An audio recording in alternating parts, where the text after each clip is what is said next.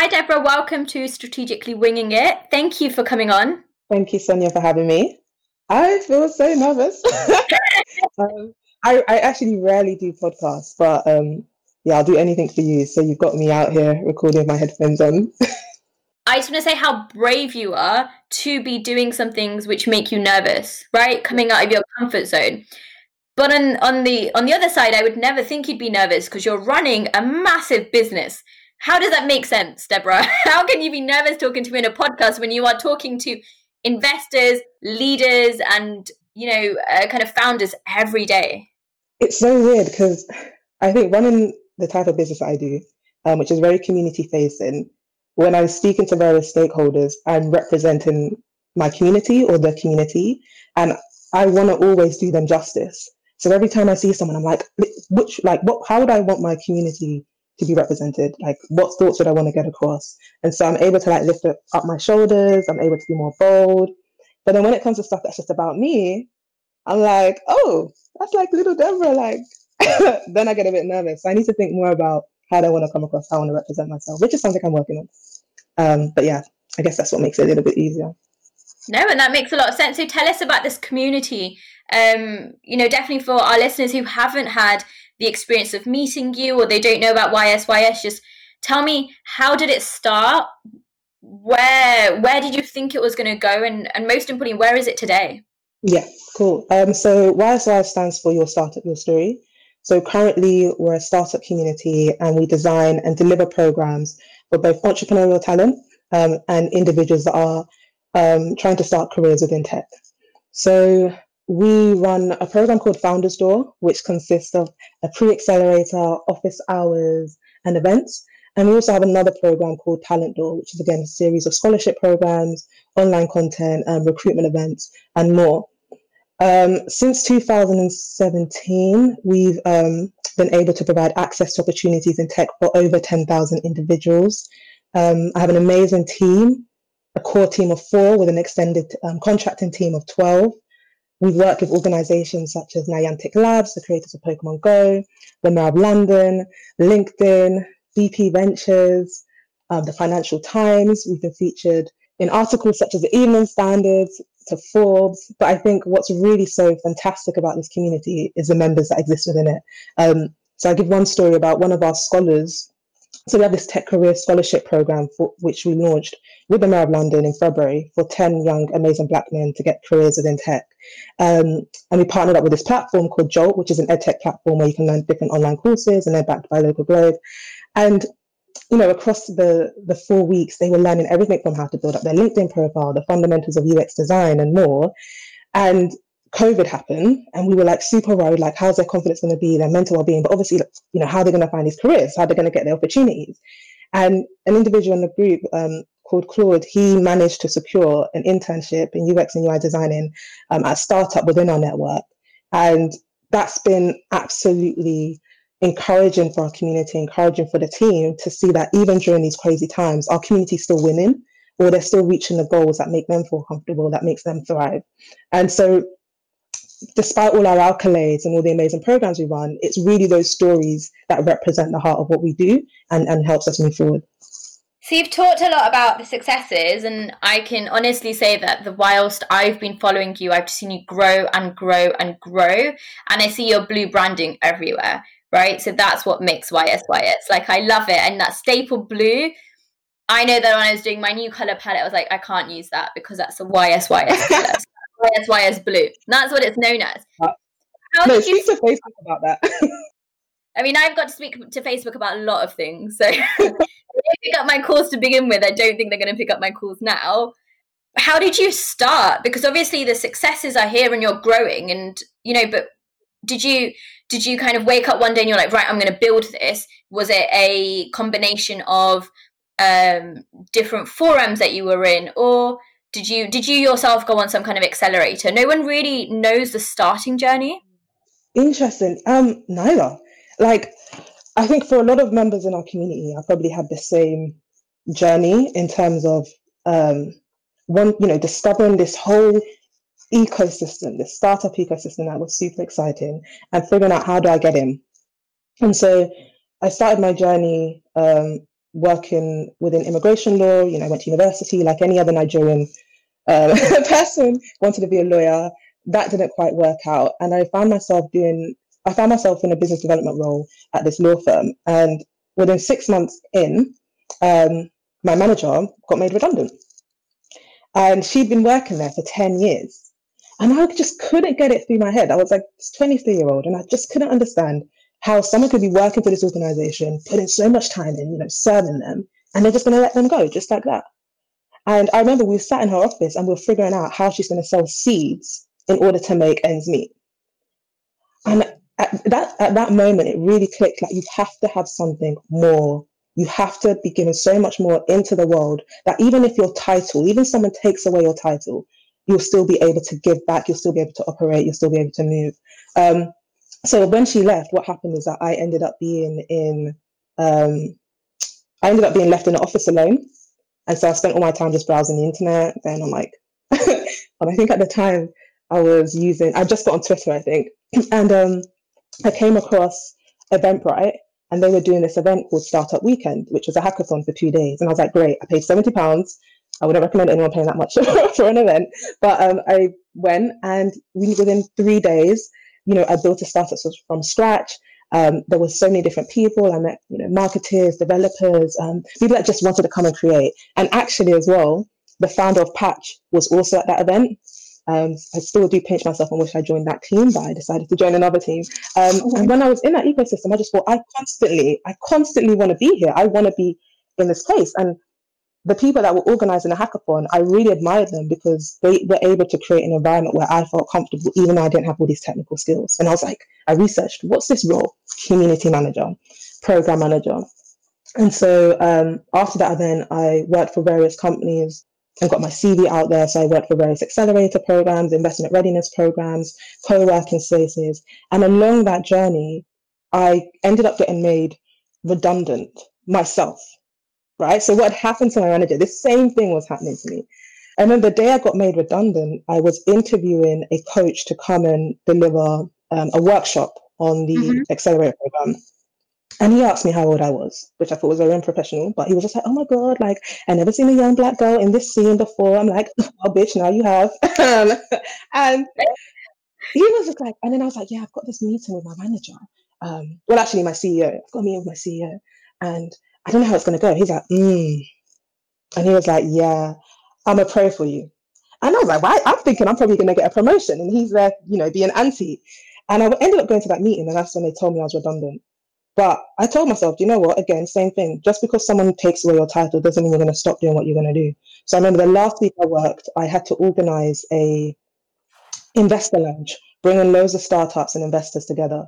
And I honestly have been organizing so many investor lounges, but it's only at that moment where I stood at the door and I looked and I said, no one in this room looks like me.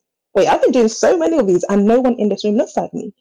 Everyone is a white, bold man, apart from one person. And that one person was Chuck Warner.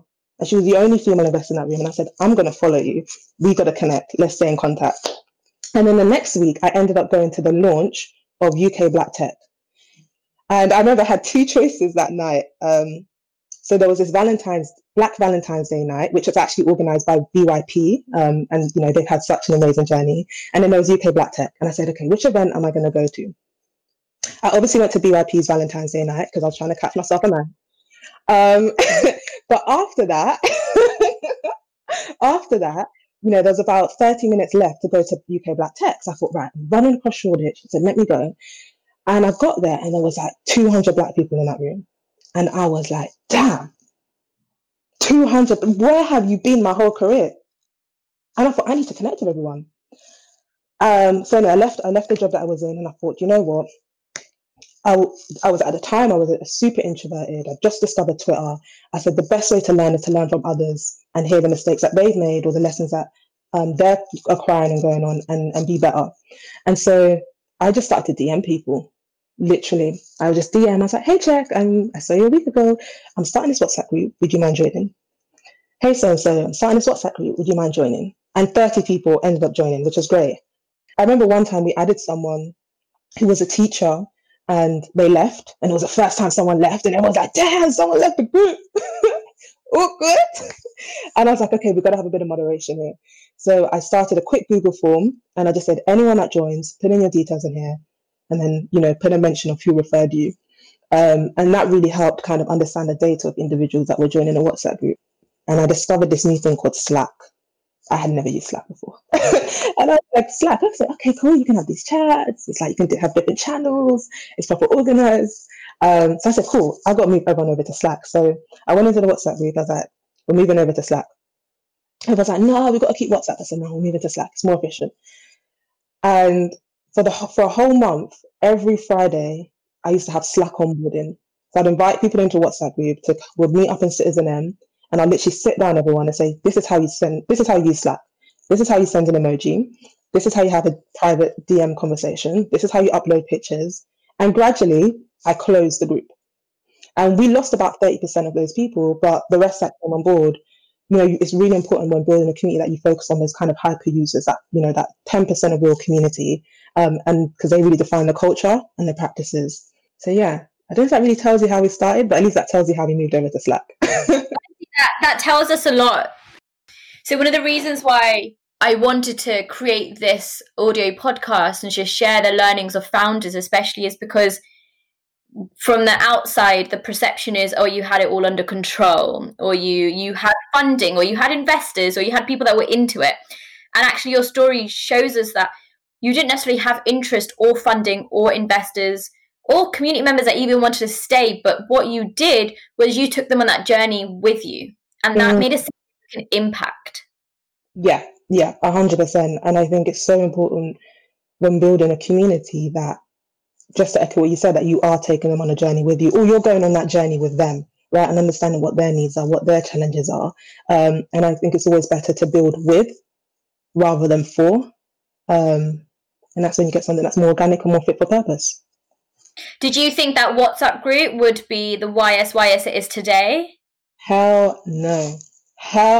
Like, it's so unreal. Like, I pinch myself. I'm not going to lie. I really do, because a WhatsApp group is paying my bills. A WhatsApp group is allowing people to achieve dreams. A WhatsApp group is allowing my team to work on something that's so impactful. A WhatsApp group literally is what's got me to City Hall.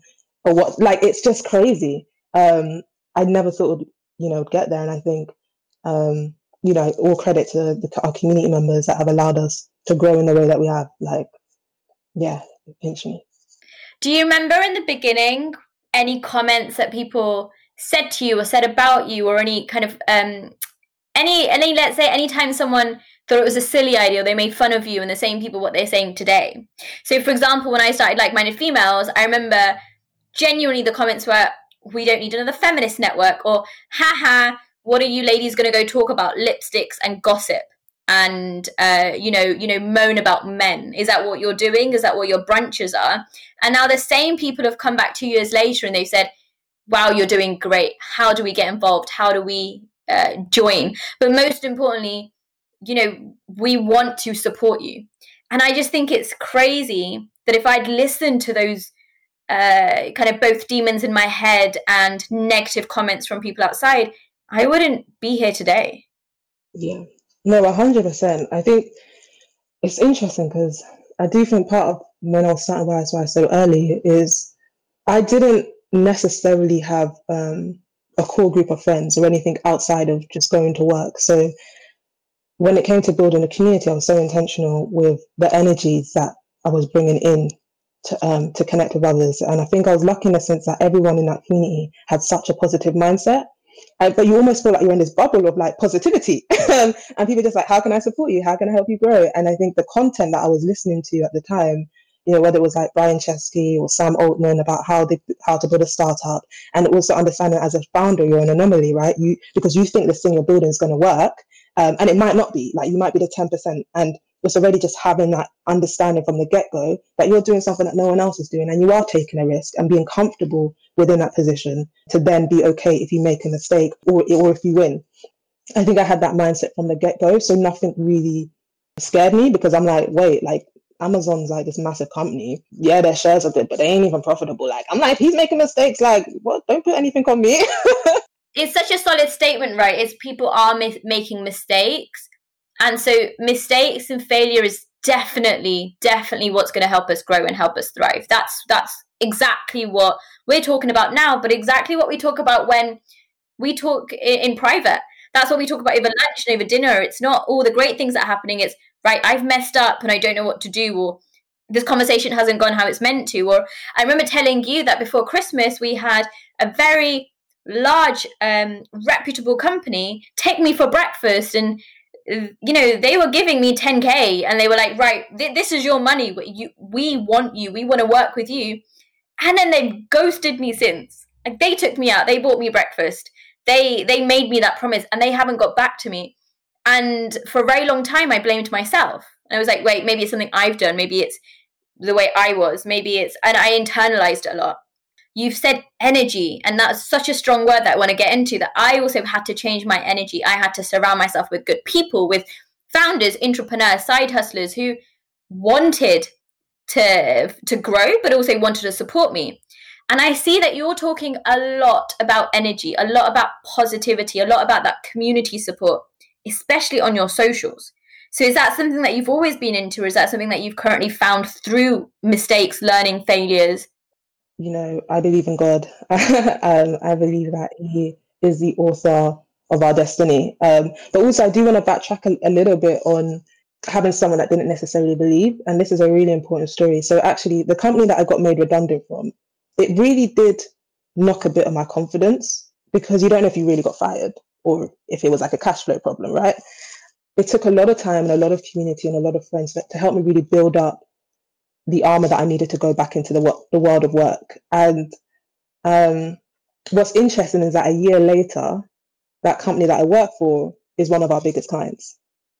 Whilst Wise was a Slack group and said, we've got this project, we want to work with you. And I looked back and I thought, wow, I could have never seen that coming. But because of all the growth, because of all the work that I was doing within myself and ensuring that actually I was focused on our core mission and growing this community, they were able to see that I didn't have to go out and do the advocacy. And I always tell people, let your good work, let your community do the advocacy for you, because those that are right for you or right for your organization will come along.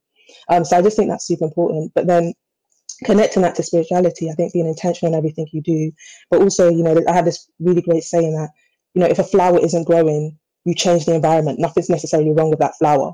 And I think that's the kind of method, or that's one of the sayings that I live by. And I'm like, if I'm not feeling great right now, if I'm not operating great right now, then what's my environment telling me? Like, who am I hanging around with? What am I reading?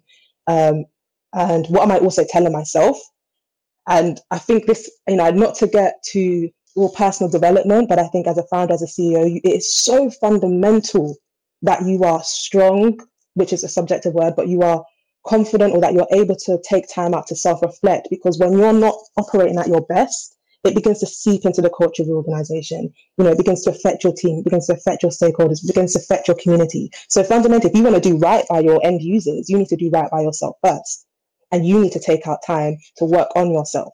And taking out time is not like, oh, I'm just tick boxing meditation. It's actually, put this into your daily week. This is take out time for myself. Put that in the calendar. Let everyone on the team know. It's so important. And ever since I started doing that, my work ethic has thrived. My work positivity has thrived. This whole COVID world has brought us back to the core of Wise, and really advocating for our communities when they're not heard in certain places. Thank you for sharing that message. When we spoke after Christmas, you said, and I found this very interesting, is that when a new person joins your team, you ask them to fill out some kind of report or paper to show how they like to be worked with. I'm not able to explain it as well as you are. Mm-hmm. But I think that's such a key fundamental learning that a lot of founders and entrepreneurs and even leaders are getting wrong, is that they want to be communicated with on their level, and they expect other people to communicate with them, on their level. But actually what you're doing is you're flipping that narrative. You're saying, right, how do you prefer? What is your preference? How do I make it accessible for you? And then we can thrive together. So do you want to go into that a little bit? Because I personally have so much goodness from it. Yeah, no, definitely. So it's what we call a user manual.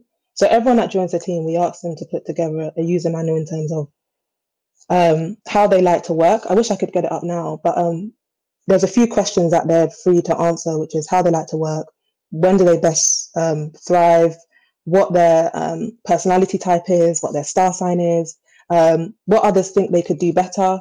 And there's a series of questions. I'll probably share it with you and you can share it with others. But yeah, that really just allows us to be transparent. I think also from a diversity perspective, it's super important to us. So if you have something that you don't necessarily disclose, but if we're able to create a safe environment where everyone's just talking about, hey, like, I like to take my dogs for a walk, and also I'm a Cancer, and I like to have my chair in one place, or actually also I have autism, and so and it just allows something that someone might feel uncomfortable share in a safe and open environment, because we're all sitting here trying to understand you and want to understand you and get to know you better. But also, again, being the founder and the CEO of my organization, if I was to do everything on my terms, it'll be super crazy because I'm always on. And I can't expect that for everyone. So I'll be like, why didn't you reply to that email at like 2 a.m. that I sent? It's not going to happen. So it's better to design for those that are building along with you a culture that's fit for purpose. Most entrepreneurs, founders and leaders that I've spoken to, they echo what you've just said, and that's you're always on. I know myself as a founder, I'm always on. I don't have a turn off or switch off button. And that's why I found that having a great advisory board, and even more importantly, having a great sense of community, be that the volunteers in your team, be that your employees, or be that the people that you go to, i.e.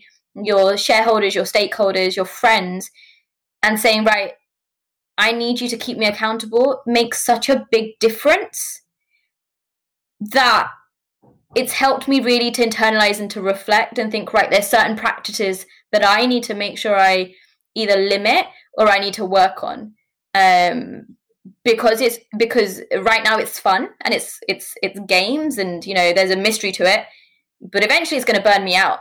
Yeah, 100%. That accountability is key. My favorite thing about you is that you're extremely kind. I can hands down say that I have been around tons of people. I am always connecting and most importantly, always talking to people.